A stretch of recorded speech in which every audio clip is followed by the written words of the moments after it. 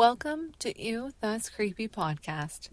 Today, the twins will be discussing criminals who previously played in the NFL, starting with Eric Naposki. Eric was a former New England Patriot who became entangled in a web of lies, sex, and greed that resulted in the death of millionaire Bill McLaughlin. Please be aware that this episode will discuss assault, violence, and a graphic crime scene. Listener discretion is advised.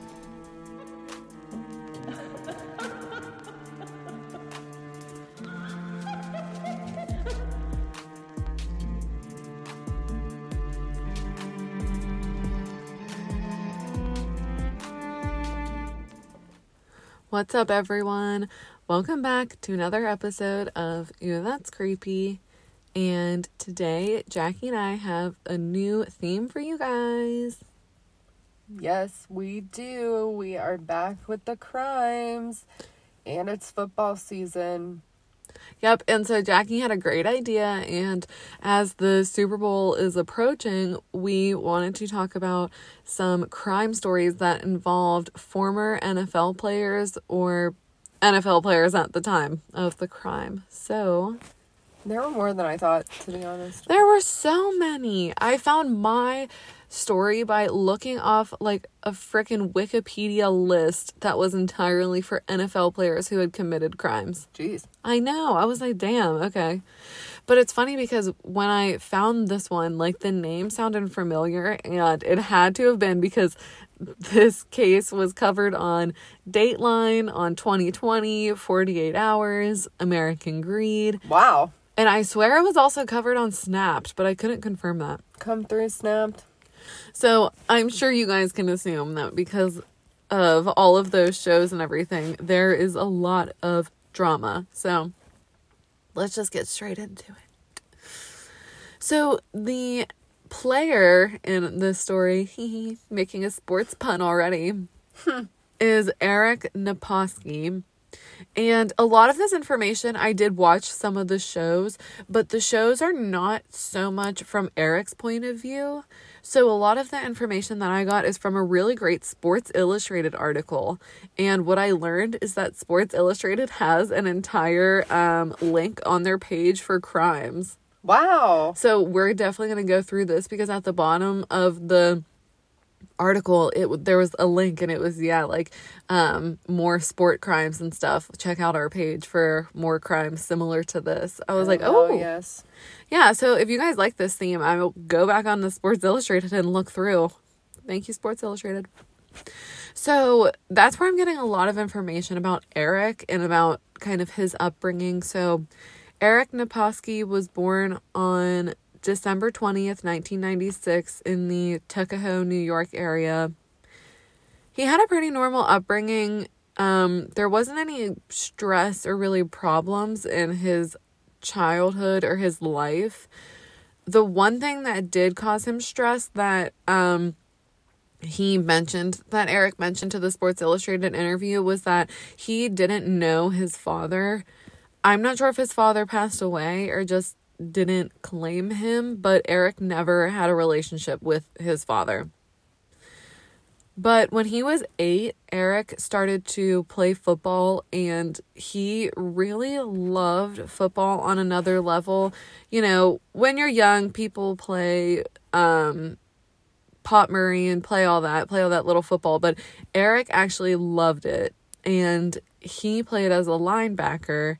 So he loved tackling people. He wasn't afraid of really anything. And, you know, playing as a linebacker and playing football at this young age really helped Eric to develop his self-confidence and have a lot of friends and have a great childhood. Good for him. So he also seemed to have, a great time in high school. He did go to a couple different high schools. He went to Tuckahoe, Roosevelt, and Eastchester High School. He led the teams in sacks and tackles when he was at all three. And in 1982, Eric was named All-County. And in 1983, he was named All-State. So he was basically one of the best linebackers in the county and in the state. Yeah, he's killing it. Mm-hmm. By the time Eric was ready to graduate high school, he had received scholarship offers. He had a couple partial offers, but he took a full scholarship to the University of Connecticut, UConn.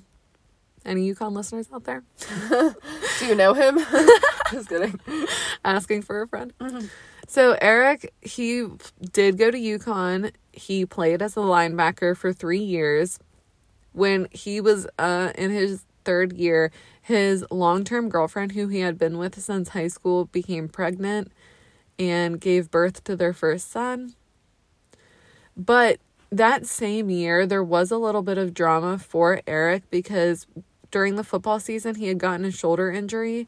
And so he couldn't play in the game after. His coach didn't want him to play. And Eric was so mad that he didn't get to play in this one game that he actually quit.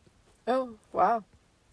And that is actually brought back up later in the episode. Kind of just an instance where people were like, does Eric maybe have some anger issues going on? Because you basically worked your entire life to get a full ride to UConn and then you just quit because... Yeah. A junior year because you didn't get to play one game or so. When you were injured. Yeah.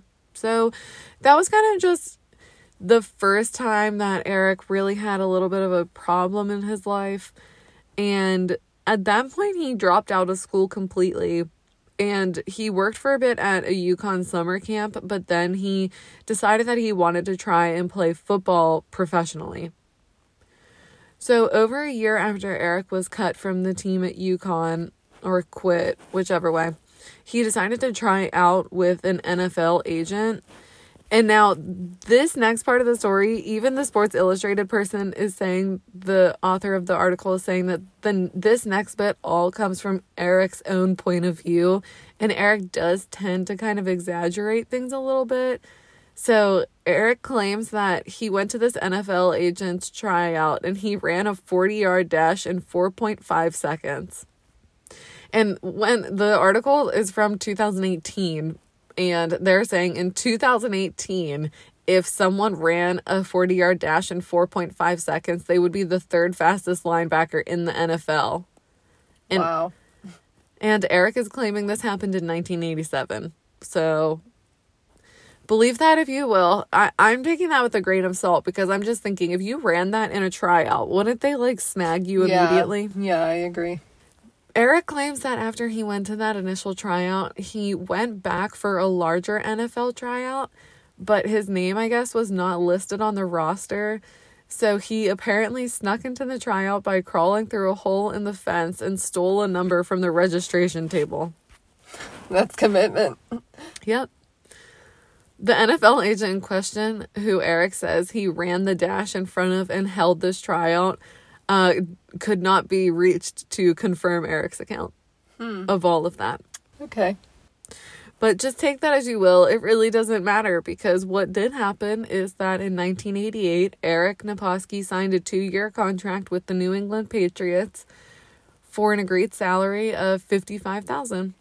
Wow, the Pats. Yeah. Impressive. Which, $55,000 in 1988 is a lot of money. That's still a lot of money, I feel like. Yeah. 3 months later, the Patriots made their final cuts to the teams, and Eric was not one of them. So he officially was a New England Patriot. However, the NFL didn't deliver the stardom that Eric really expected, and he actually only played in 3 NFL games that year. Yeah. Darn. Before he knew it, Eric was bouncing around from different NFL camps without being offered any spots. He played on some special teams. After his failed NFL stint, Eric decided then to move down to the World League of American Football, which is it's still, you're playing professional football, but you're not doing it in America where it's the nation's most popular sport. Yeah. But the World League of American Football seemed to be where Eric found a home within a team. He joined the Barcelona Dragons and played for a bit in Spain. That's pretty cool. Mm-hmm. And he did really well with the Dragons. He had a lot of sacks, and he even returned an interception that led to a game-winning touchdown. Yeah, and that did come from the Sports Illustrated article, guys. You know, I don't know a lot about football. That's exciting. But yeah, so, and it's actually cute because he was doing so well with the Barcelona Dragons that the natives had a little fan club for him that they named La Peña Naposki.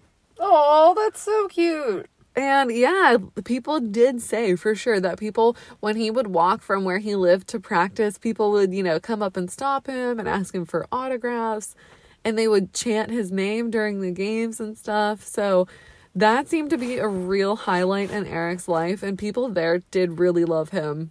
That's good. Yeah, it's kind of cute. Like, you know, this young man from Yonkers, New York is over in Spain, and people are loving him. And, yeah, you know, he's like 6'2", 200 pounds. So I'm sure for them, they just loved him. And the only negative thing, though, about this league was that the pay was somewhere between, I think, $20,000 and $40,000.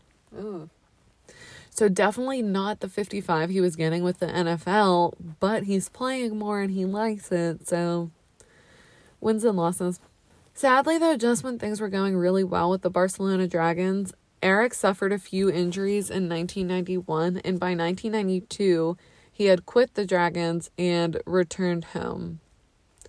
So Eric, he leaves the Barcelona Dragons, he comes back to the United States and moves to Irvine, California. At this point, he had divorced his high school sweetheart after having 2 children and rented out a studio apartment in California.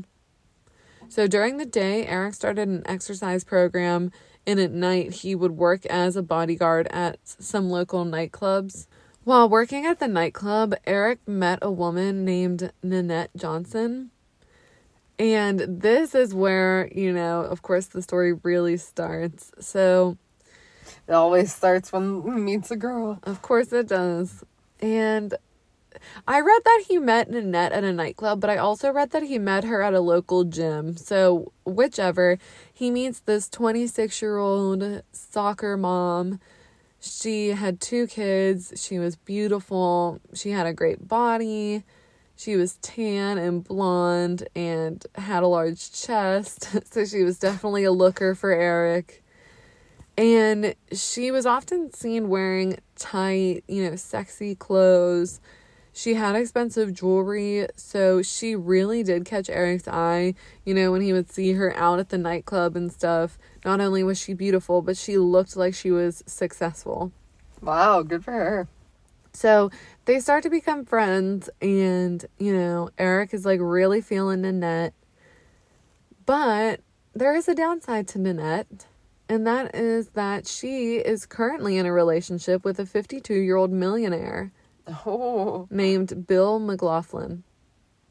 Now, Bill was a great person. He made millions with a partner by the 2 of them invented a medical device which separates plasma from blood and is still being used today. That's impressive as hell. Yeah, so they were the first ever to develop this type of device, and it made them both millions. As it should. So Bill, like I said, he was 52, and he met Nanette, well, he was 52 when he met her, he answered a personal ad she placed for a young woman seeking a wealthy man. And when Bill met Nanette, he had just gotten out of a 30-year marriage. And so he really, you know, he had children, but they were adults. So he got out of this marriage and kind of was just alone and wanted someone to be with him and just wanted a fun person to keep him company. He wanted to play for a bit. Exactly. So Nanette, what I found out, though, on the American Greed show is that she was actually living with another wealthy businessman when she placed that ad in the Penny Saver.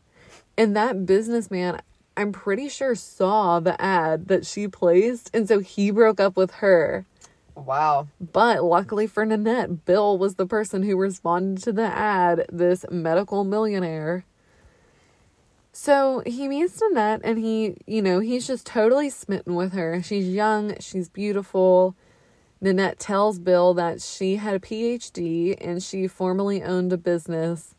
So even though she was young, she was painting this picture of being a real entrepreneur and this professional boss bitch woman. But there are some people, some people who were close to Bill who were skeptical. How could a 26-year-old beautiful woman have a PhD and have formally owned a business and be successful? It just kind of didn't add up. But Bill was so taken with Nanette that he moved her very quickly into his $1 million home in California in a nice gated community. And 2 of the guest bedrooms in the home were converted into bedrooms for Nanette's 2 children from a previous marriage. That's like living the dream. Yeah. Bill's daughters, they did not care for Nanette, unsurprisingly. And they actually politely told their father that they thought Nanette was only using him for his money. She's a gold digger. Sadly, though, Bill did not believe this, and he really loved Nanette. And in 1993, Bill McLaughlin informed his accountant that he was planning to propose to Nanette and wanted to include her on his life insurance policy, which would pay out at least $1 million to Nanette if anything were to happen to Bill. Okay. It doesn't seem like the best idea. So, 1993, that same year that Bill is planning to spend forever with Nanette meets Eric, and they lock eyes, and they just have an instant attraction towards one another. Very physical, very hot. Primal. They always say that on those shows. Honestly, it was primal, bitch. So, Nanette and Eric, they meet and they initially become friends. And when she met Eric, like I said, she was living in Bill's luxury Newport Beach, California home, and which pisses me off. But so in late 1993, Nanette and Eric start to go out to clubs together, have some winter nights out on the town. They're still just friends. However, Nanette invites Eric to go to Washington, D.C. with her for a New Year's Eve party. Which I'm like, okay, I need information. Okay. You're living in California, but you're going to Washington, D.C. for a New Year's Eve party? Yeah, that seems like a lot of travel. Yeah. So Eric and Nanette, they go to the party, and after, they actually sleep together for the first time. And they both, Eric didn't think it was wrong because Eric thought that Nanette was single and that she was just living with her business partner. But both of them described the sex as being incredibly intense and, almost addictive. So after New Year's Eve, they have sex for the first time and they return to California and they start dating. And for Nanette, it's this secret affair. And for Eric, it's, him dating this, what he thinks is a wealthy businesswoman. In an article with ABC News in 2021, Nanette admitted that she told Eric that Bill was just her business partner rather than her lover, and that it was partially true because she was working for Bill doing his finances. But she also told Bill the same thing, that Eric was just a friend and someone she was working with. So Miss Nanette is definitely playing both sides. She is being, kind of a wife type with Bill, and then going out and having kinky sex with Eric whenever she wanted. So, it meh. And to be honest, Bill, he is in his 50s. He's in his mid-50s, but he is not unattractive or, not someone that is deserving of this. I think he was a handsome older man, and it's not like he is 70 and doesn't want to go out and do things. And it's just like you knew what you were getting into. You knew who you were dating. Yeah, you knew who he was. You placed the ad, Nanette. Yeah, come on now. Honestly, too, Bill McLaughlin, his college pictures that they showed on American Greed, he was so handsome. I was like, swoon. Nanette also admitted in later interviews that she loved Bill as a person, but was not romantically in love with him. Why even get with him then? With him? Yeah. For the money. Of course. So Nanette and Eric keep up this secret affair through the year. It's going into 1994. Nanette is also keeping up her relationship with Bill. going on their third year of dating and getting continuously more serious with one another. She's also getting more serious with Eric. So a friend and neighbor of Eric Naposki eventually asks him about this beautiful, wealthy woman who's coming over all the time. She's interviewed on some shows, and she also is in the court trial later. So the neighbor said that Eric told her at first that Nanette was just a friend, but then he said that she was a girlfriend, but things were tough right now because they were working on moving in together because Nanette was still currently living with her business partner. And the neighbor on the American Greed show said that she literally couldn't believe Eric was that gullible that he thought this young, beautiful woman was just living with her business partner. Yeah, come on now. And on top of it, Nanette is taking Eric on trips and on these vacations, claiming that her business was doing so well that she could take them on trips. And she's using Bill's money to take Eric to Jamaica and on vacations. That's messed up. Yeah. So, it's kind of sad because it's obvious that both people on Bill's side and Eric's side had suspicions about Nanette, except for them. Like, they just believed her. Blinded by love. Honestly. And sex. As Nanette and Eric become more serious in their relationship, Eric actually proposes to Nanette, and she accepts. Are you... Okay. Bill McLaughlin, on the other hand, his accountant is starting to become concerned when he is going through bank statements that he is reviewing. So, as 1994 goes on, the accountant for Bill McLaughlin starts to notice that Nanette is continuing to spend more and more money on random things. And when the accountant digs into this, the amounts that she wrote down to Bill were not the amounts of the checks that were clearing at the bank. So Nanette was lying to Bill, saying that she was just taking $1,000 and she would actually take $5,000. Sus. Yes. So not only is Nanette lying, that's actually criminal. Like, she is straight up just stealing from Bill McLaughlin. And yeah, like, that's fraud, honey. she's forging his signature on these checks. Yikes. So all of this comes to a head in 1994. On December 15th, 1994, 55-year-old Bill McLaughlin sat at his kitchen table when an intruder entered his home and fired shots directly at Bill without a struggle or any warnings. Bill was shot 6 times, mostly through the chest and the abdomen. When Bill was shot, he fell really hard into the stove behind him, which actually split his head open and left a huge blood splatter going across the kitchen. Oh my God.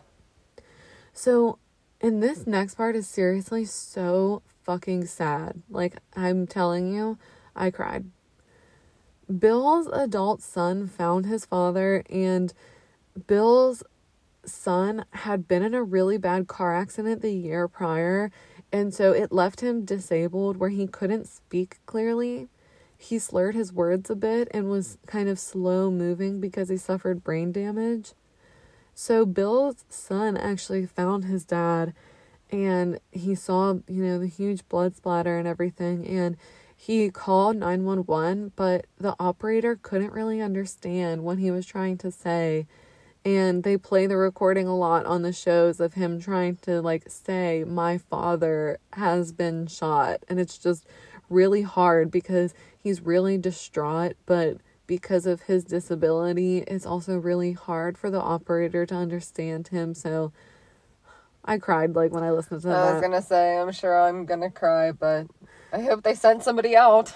Yeah, it was so heartbreaking. Did they send someone? They did. Okay. And unfortunately, Bill was already dead at the scene.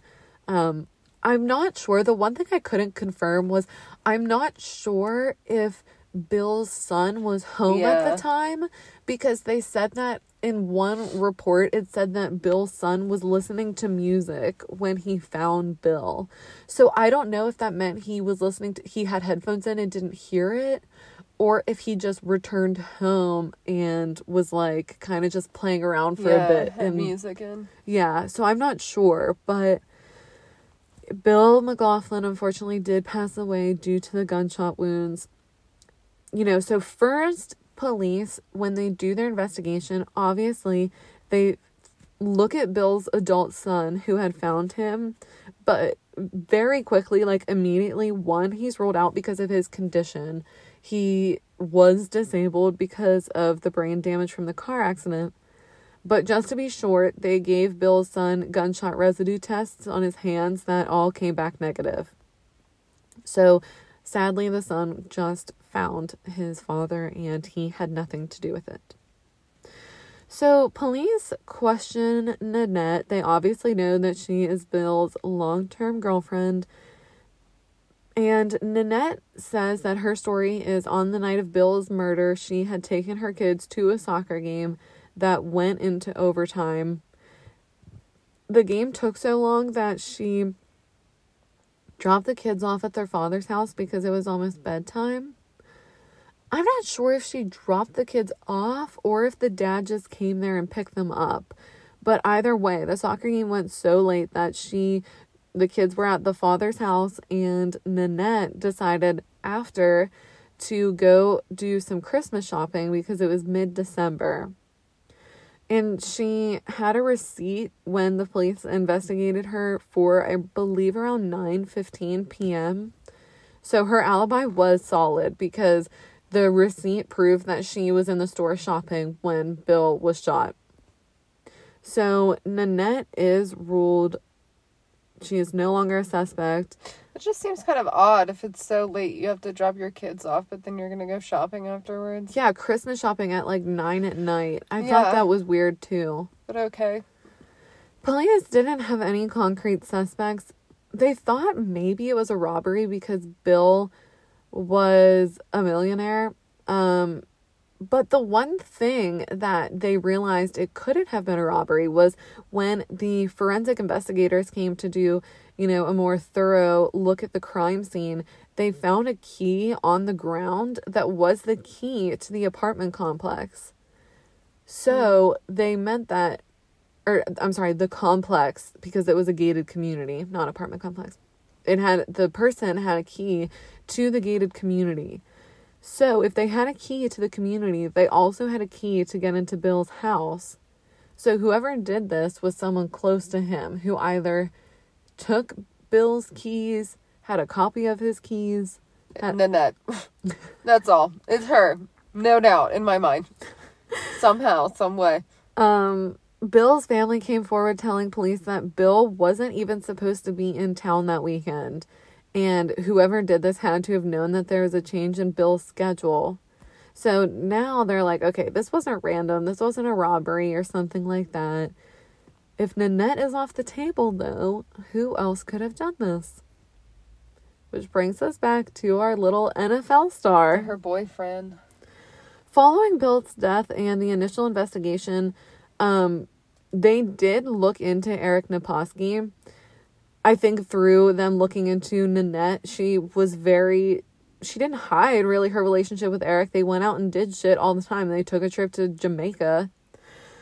So 8 days after Bill's murder is when police bring in Eric Naposki and decide to question him regarding what he knew about Nanette and where he was on the night of Bill's murder. And Eric, from interview 1, does not paint himself in a great light. Firstly, he's one of those people where he's just really standoffish with police, giving them attitude, has that I think I'm smarter than you kind of vibe. He tells police that he and Nanette are just really great friends. And they keep pushing him on that. Like, I think they already knew that he was dating her. And eventually he says, well, yeah, she is my fiance. What? So police are like, it's interview 1 and you already are lying about just who Nanette is in relation to you. Eric does have an alibi for the night of the murder, though. He claims that he was actually with Nanette at the children's soccer game. And Nanette dropped him off at his apartment where he changed for work before driving to the nightclub. He stopped on his way to work at a local Denny's to return a phone call. I guess his boss had paged him and he wanted to stop at Denny's. Okay. I'm like, but you're going to work. Aren't you Yeah. just going to see your boss when you get there? Yeah, why Denny's? I don't know. The main problem, though, with Eric's story was that he was starting to get caught in small lies repeatedly. And, for example, police asked him in his first interview if he owned a firearm, and he said no. 20 minutes later, detectives say something like, and you said you don't have any firearms, correct? And Eric replies, well, yeah, I did have one, but I gave that to my dad. And police were just like, why are you lying? Why did you say you didn't if you did and you gave it to your dad? Yeah, why are you acting sketch? So he says that he had a gun and he gave it to his dad and he gives them the make and model. And it's just weird. And then he tells them that he did have a second gun also, but he also gave that second gun to a friend. Okay. Yeah, okay. Sure. But Eric continued to say that he had an alibi and he couldn't have murdered Bill McLaughlin. But Bill was murdered around 9:10 p.m. and Eric told police the time that he was at Denny's was around 8:50 p.m. So even though police were already thinking, even if that is your alibi, we're not so sure that you couldn't have stopped at Denny's and still committed the crime because they're 20 minutes apart. Yeah. But police, they didn't have anything concrete on Eric or Nanette, so they were not able to make any arrests at that time. But they do stir up some drama because they say to Eric, so did you know that Nanette was also engaged to Bill? And he says, she told you that? Oh, yes, she did. So detectives could tell just by their initial interviews with Eric that he really did not think she was in a relationship with Bill McLaughlin.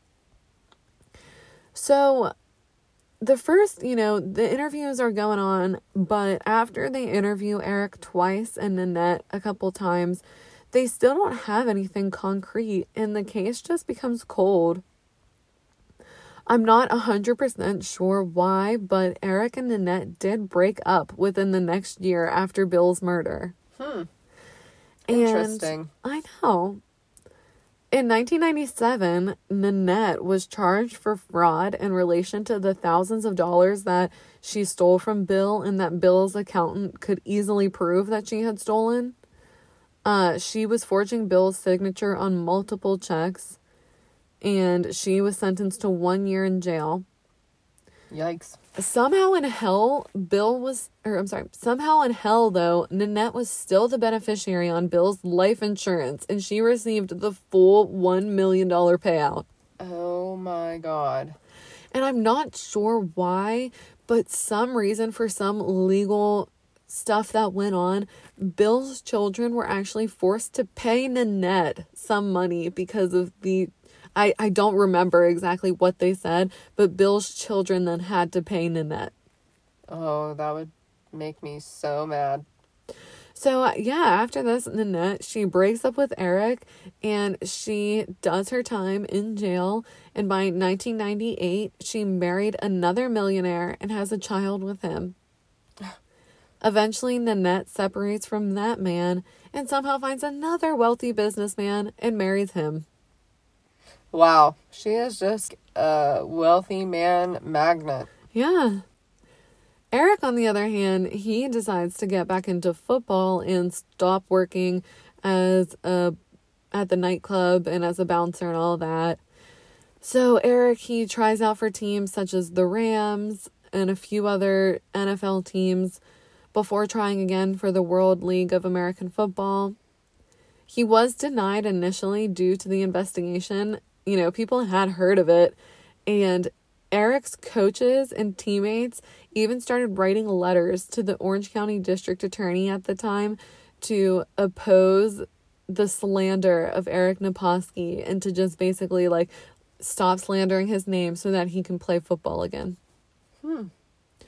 And all of that fighting must have worked, because in 1996, Eric is asked to play for the Barcelona Dragons once again.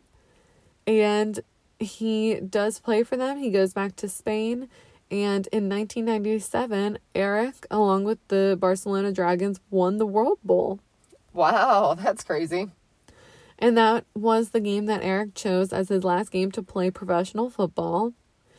So his football career ends on this great note, and Eric returns home to the United States.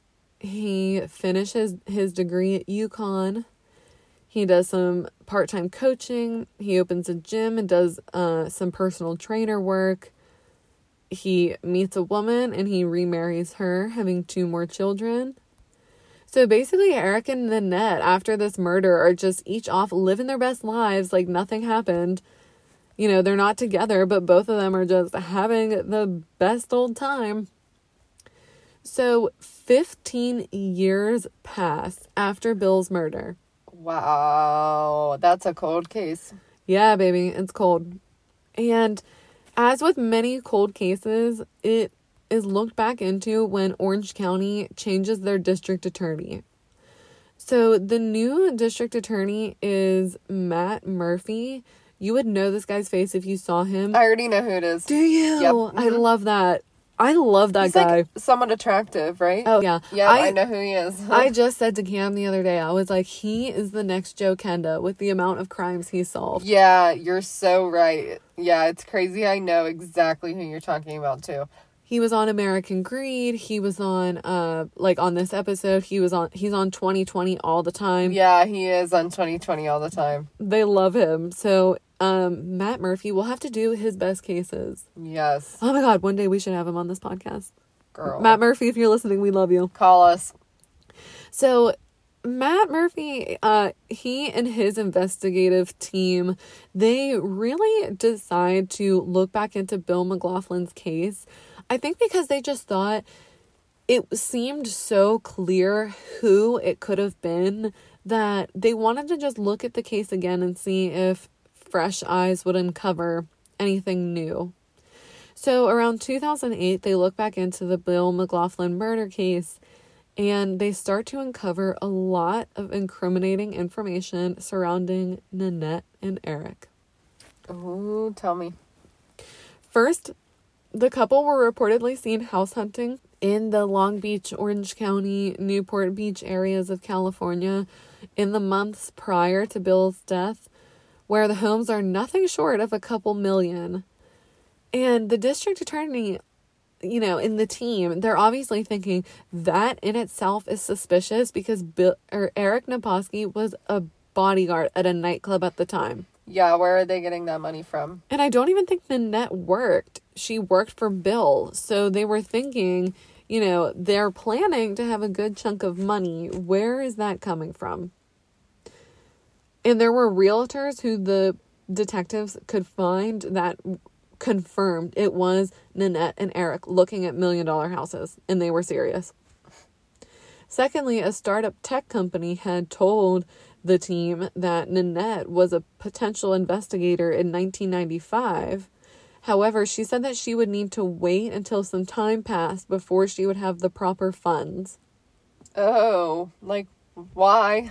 Yep, basically said, I need to wait until after Bill is murdered to have the funds for this. Yeah. So that was clearly what they thought she meant when she said, I need to wait, and then shortly after, Bill is murdered. So they also discovered that Eric's alibi at the time was that he was working at the nightclub, which was true. However, I guess no one had confirmed in 1995 that the nightclub was literally in viewing distance of Bill's home. If Eric had been the shooter, he could have gotten the key to the complex from Nanette and the key to Bill's home from Nanette, murdered Bill, and then ran from the crime scene to the nightclub in just a few short minutes. And the more the team digs, the more they uncover a trail leading straight to Eric as the killer and Nanette as the mastermind.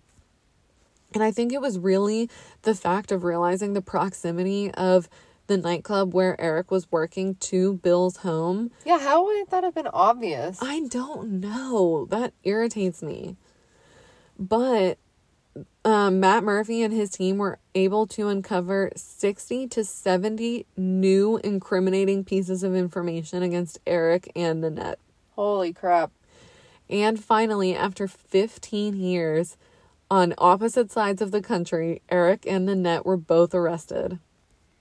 Brought back together, but not how they thought. Yep. Reunited. Yeah. In a bad way. So Eric, he is tried first. And, you know, this whole case, no matter who is on the stand, Eric or Nanette, it all centers around their affair. And basically all centers around Nanette being a gold digger.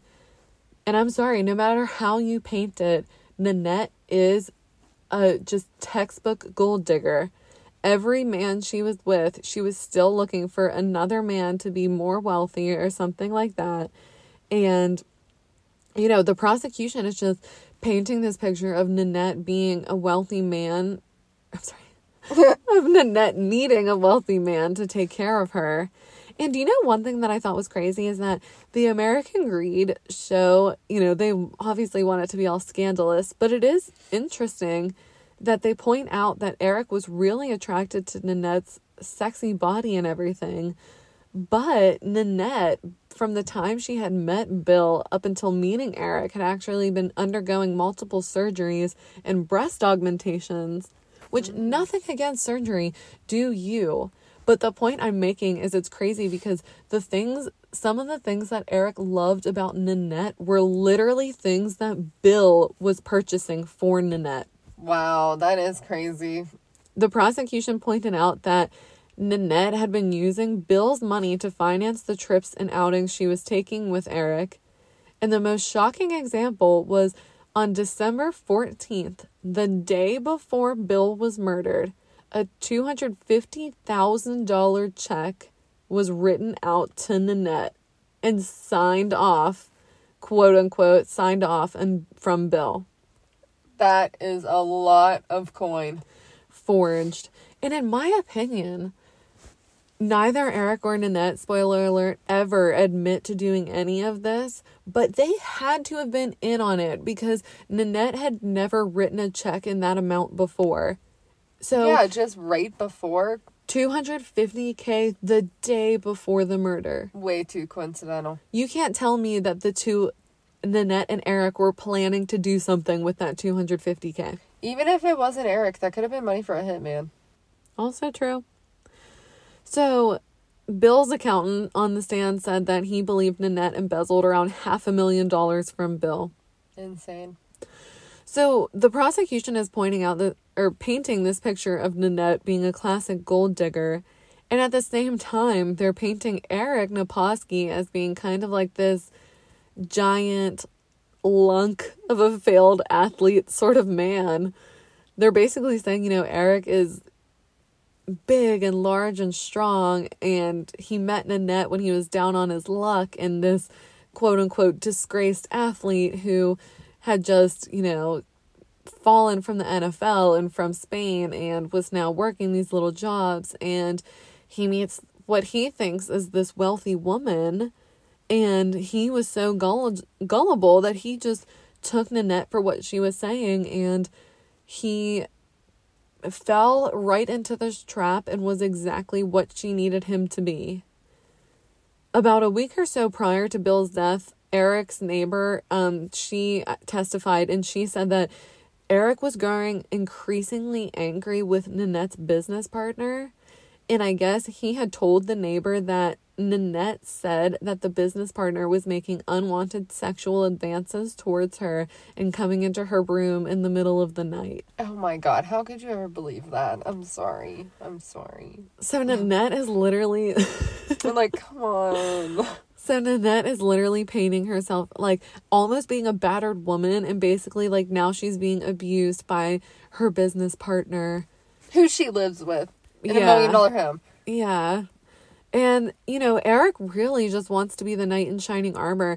And the neighbor is saying that when Eric is telling her this story, that she can see the testosterone just pumping through Eric. Like, he was just getting, like, jacked up thinking about the fact of Nanette even being put in this situation.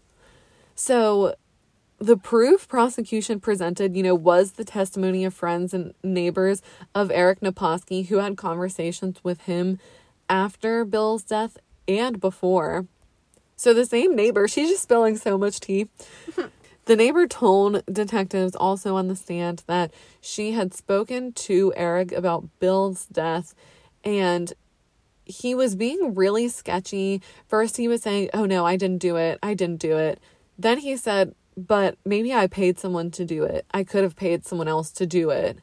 Then he said, "Well, maybe I did. Maybe I didn't. Maybe I had someone do it. Maybe I didn't."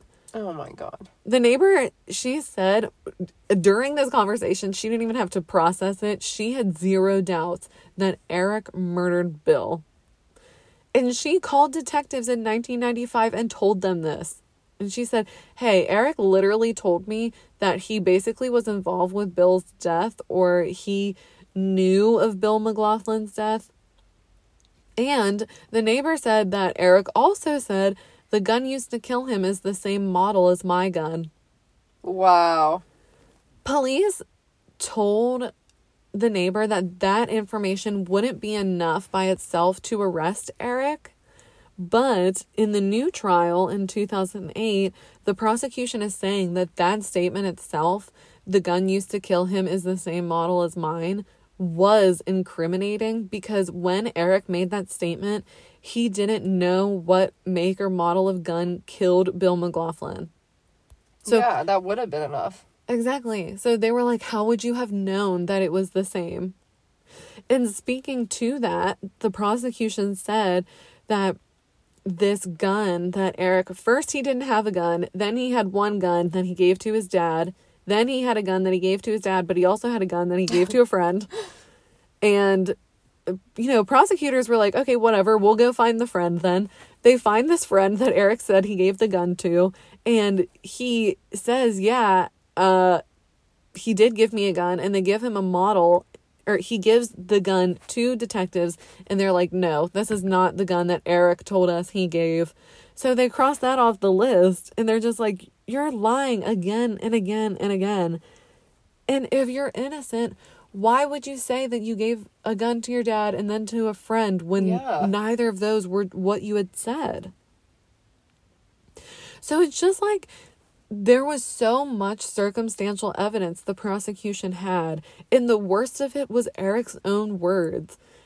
Lies that he had in recorded interviews with the police, all these different things that he had told the neighbor before and after Bill's murder were just too obvious that he knew inside information. And the craziest part, the prosecution proved that it took 1 minute to walk from Bill's home to Eric's nightclub. That's crazy. 1 minute. So he could have easily done this and just jogged over. And Eric had started working at the nightclub 2 weeks prior to the murder. There were over 60 different figures that the DA and his team found in their second investigation. There was literally, the Sports Illustrated article had a bullet-pointed list of things that the DA found, different lies that they caught Eric in, people who came forward like realtors, witnesses who testified. They just uncovered so much more evidence. And the sad thing is, the one thing that they also confirmed was that Eric truly knew nothing about Bill McLaughlin and Nanette being engaged. That's crazy, because I really wonder if he would have still done it. Like, by all accounts, when he told friends, he genuinely believed Nanette was living with a business partner who was making sexual advances, and she was an abused woman. Lord. Okay. So, that was the prosecution, and that was a lot. Of course, the defense for both Eric and Nanette basically blamed the other person.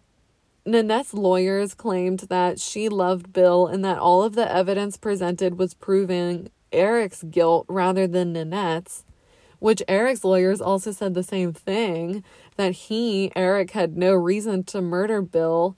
All of the reasons centered around Nanette. But the one thing was that, Nanette was the one who had an airtight alibi. Eric did not. Yeah.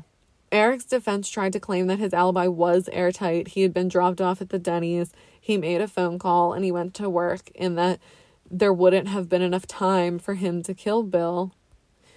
They claimed that they would have had solid evidence to exclude Eric, but because 15 years had passed, they could not find the Denny's receipt, and they couldn't, I guess, find witnesses who could prove that Eric was there for the amount of time that he said he was there. I'm like, okay, but the prosecution found 60 different figures. Yeah, explain those away. So the defense, the biggest thing that they say, which is 100% true, is that there is no DNA evidence at all. The weapon was never found. There's no video or phone evidence pointing directly towards Eric or Nanette. And so it kind of just is crazy that, there's no DNA evidence towards Eric, not even a fingerprint on the key or anything that they found. But there's no DNA evidence towards anyone in general. Yeah, that's pretty crazy. So, kind of just pointing fingers back and forth. Was it Eric? Was it Nanette? Was it the two of them?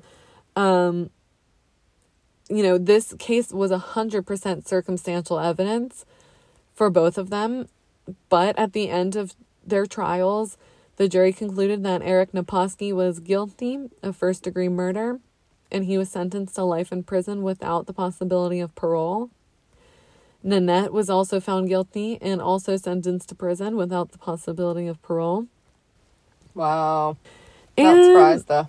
Yeah. And I mean, it's just a lot. And so after the guilty verdict, that was in 2009, I believe, was when they were found guilty. I'm not even done. Eric once again changes his story. He reaches back out to Matt Murphy, the Orange County District Attorney, and he claims that, what he had said before was a lie. He did intentionally lie about his relationship with Nanette, and he did intentionally lie about the murder weapon.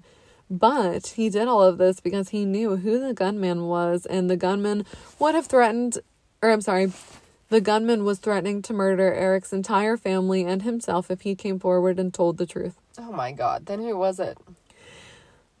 He says it's this long, convoluted story of he wanted to get into acting, and he met this man who owned a production company, and the man said at one point that he knew people who could beat someone up or who could hurt them.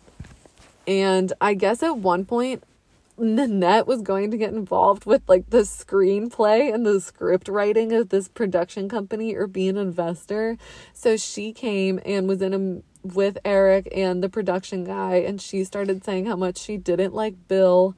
And so then Nanette was interested in hiring this man as a hitman. And so Eric, leading up to the murder, noticed that his gun, his Beretta, had been taken from his truck, and he knew that it had to have been Nanette, and that she gave it to the gunman, hired him, and that he used Eric's weapon to kill Bill. I don't believe any of that. And Eric's sister is interviewed on the American Greed Show, and she believes Eric and says that, this is real. Okay. Eric, he did give police the name of this person. And Matt Murphy and his detectives and the team, the police in this case are really doing a great job, because even now, when Eric is in jail, they spent 3 months investigating this lead in this man, and did a second small investigation back into this, thinking, could it have been a hitman? And what they determined was that 80% of what Eric had told them was 100% fabricated and not even true. So detectives go back to Eric and they confront him with their information. And he basically admits that a lot of the stuff was not true. I can't with Eric. But the Sports Illustrated writer who's going back and forth with Eric at the time that he wrote this, Eric is still saying in letters from jail that that is true and that it was this man from the production company that used his Beretta to kill Bill, and that's why it was actually his gun that was used. I'm just like, what? I just do not believe that, like, at all. So currently, both Eric and Nanette still maintain their innocence. Nanette, still to this day, she literally says, like, well, it is partially my fault because if I didn't have an affair with Eric, he wouldn't have killed Bill. And so for that, like, I am to blame. I mean, yeah. I just can't not think that Nanette wasn't in on it when she wrote a $250K check the day before he was murdered. And you were still stealing money from him, too. Even if you weren't cheating on him, you were taking his money. Yeah. And spending it on somebody else. Yes, that's so wrong. Yeah, so... And Eric claims... it is kind of funny. Eric claims that his attorneys lost the Denny's receipt and the proof of his alibi. So he says that his defense didn't do a great job, and that was the reason why he got convicted.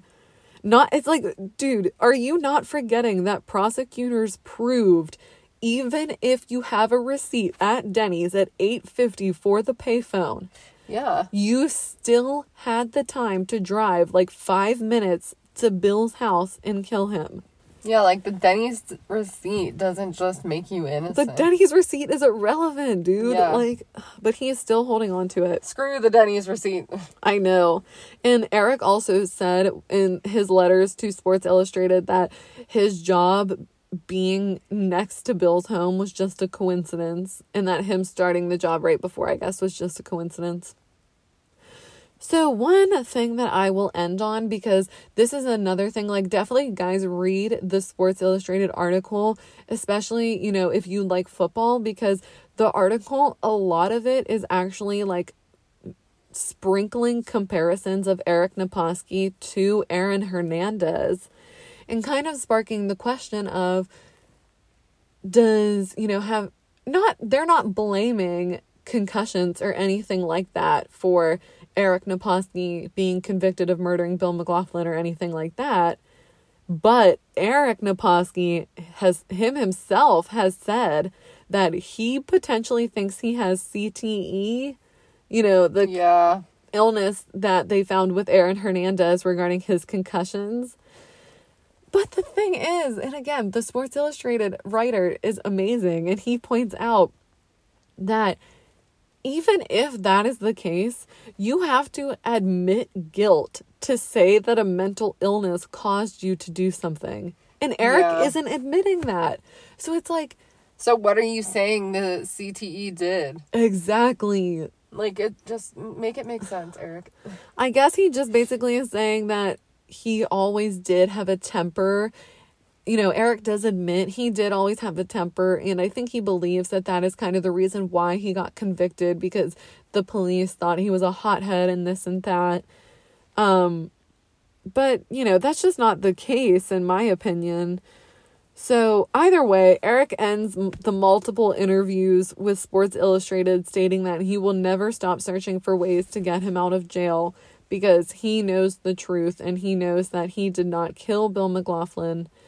And that he says he doesn't understand, you know, Aaron Hernandez committing suicide, because if you're innocent, there's still ways to get yourself out of prison. And so that is why he is going to continue his life in prison fighting for his innocence. And the only other note I will say is that not the Innocence Project, but like the Orange County, there is people who do work for people who have claimed that they're innocent, and they will take the entire case and review it. And if they think there's merit in it, they will work pro bono on that case. They have looked at Eric Naposki's case. Yes or no, Jackie? No. And they denied. They are not going to look into Eric Naposki's case as one of their innocence cases. And I am not really surprised. So that, my friends, is the career and crimes of Eric Naposki. Now, like I said, there are so many shows about this, a ton of shows. Really, everything is based around Nanette being this like smoking hot gold digger who manipulates people. So that's why I really liked reading the Sports Illustrated article, because it was like, it'll take you 20 minutes, but they went back and forth with Eric through letters and meeting him in person in prison. So they had a lot more information about his life, which was helpful in this, because I'm sorry, Nanette just pisses me off. You're taking advantage of Bill in so many different ways. I could go on a tangent about that, but I think it's clear how I feel about that. It's messed up that you were stealing money from him regardless, but it seems pretty clear to me that they both didn't. And it's crazy thinking if Eric would have gotten into the NFL in 1997 when he tried again, he literally would have been a murderer playing in the NFL. Yeah, that is true. It's scary. Yeah. But I hope you guys liked this story, and I hope you guys like the NFL theme. Yeah, let me know if you guys have heard of this. Let me know your thoughts definitely about what you guys think about CTE affecting the brain and things like that. That could be a whole conversation that I didn't even want to get into it, because I think that means nothing in this case, but let us know what you guys think about that. Yeah, give us your opinions. As always, come follow us on Instagram and let us know what you thought of this story. And we will see you guys next time on another NFL episode. Woo! Thanks for being here, and thanks for listening to Ew, That's Creepy. We'll see you next time. Bye. Bye. Want to creep on us? Follow us on social media at Ew, That's Creepy Podcast, or send us an email at ewthat'screepypodcast@gmail.com. Don't forget to rate, review, and subscribe. Thanks, creepy cats.